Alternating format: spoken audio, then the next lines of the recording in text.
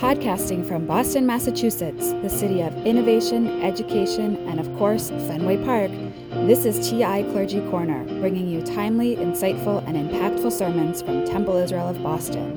In this episode, we'll hear Rabbi Elaine Zecher's Shabbat Awakenings, a reflection as we make our way towards Shabbat entitled Unprecedented. Unprecedented is the word that has described the shock and disgust toward the unprovoked war in Ukraine by the Russian egomaniac leader. Unprecedented are the people of Ukraine, mainly women and children, leaving their spouses, siblings, and offspring who have taken up arms to defend their country as a volunteer army. Unprecedented is the number of 1 million citizens of a free country fleeing for their lives within just 1 week. And unprecedented is the welcome they are receiving as they enter countries to their western borders, greeting them with open arms and providing refuge. It is demoralizing and frustrating to watch in horror the bombardment upon bombardment. It is exacerbated by images of parents standing on train platforms with children's faces pressed against the glass.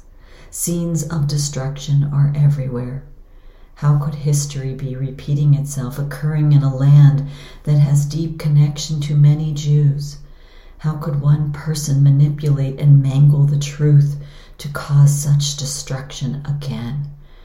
In addition to the hundreds of thousands in the Jewish community there now, many of us trace our roots to its towns and cities. Those places also served as home to many Jewish scholars and teachers.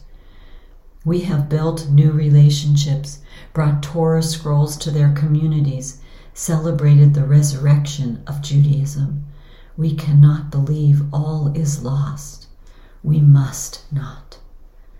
Unprecedented are many nations joining together to prevent escalation as the worst reaction. Unprecedented is the use of non-violent economic and social tactics to attack Putin and his associates.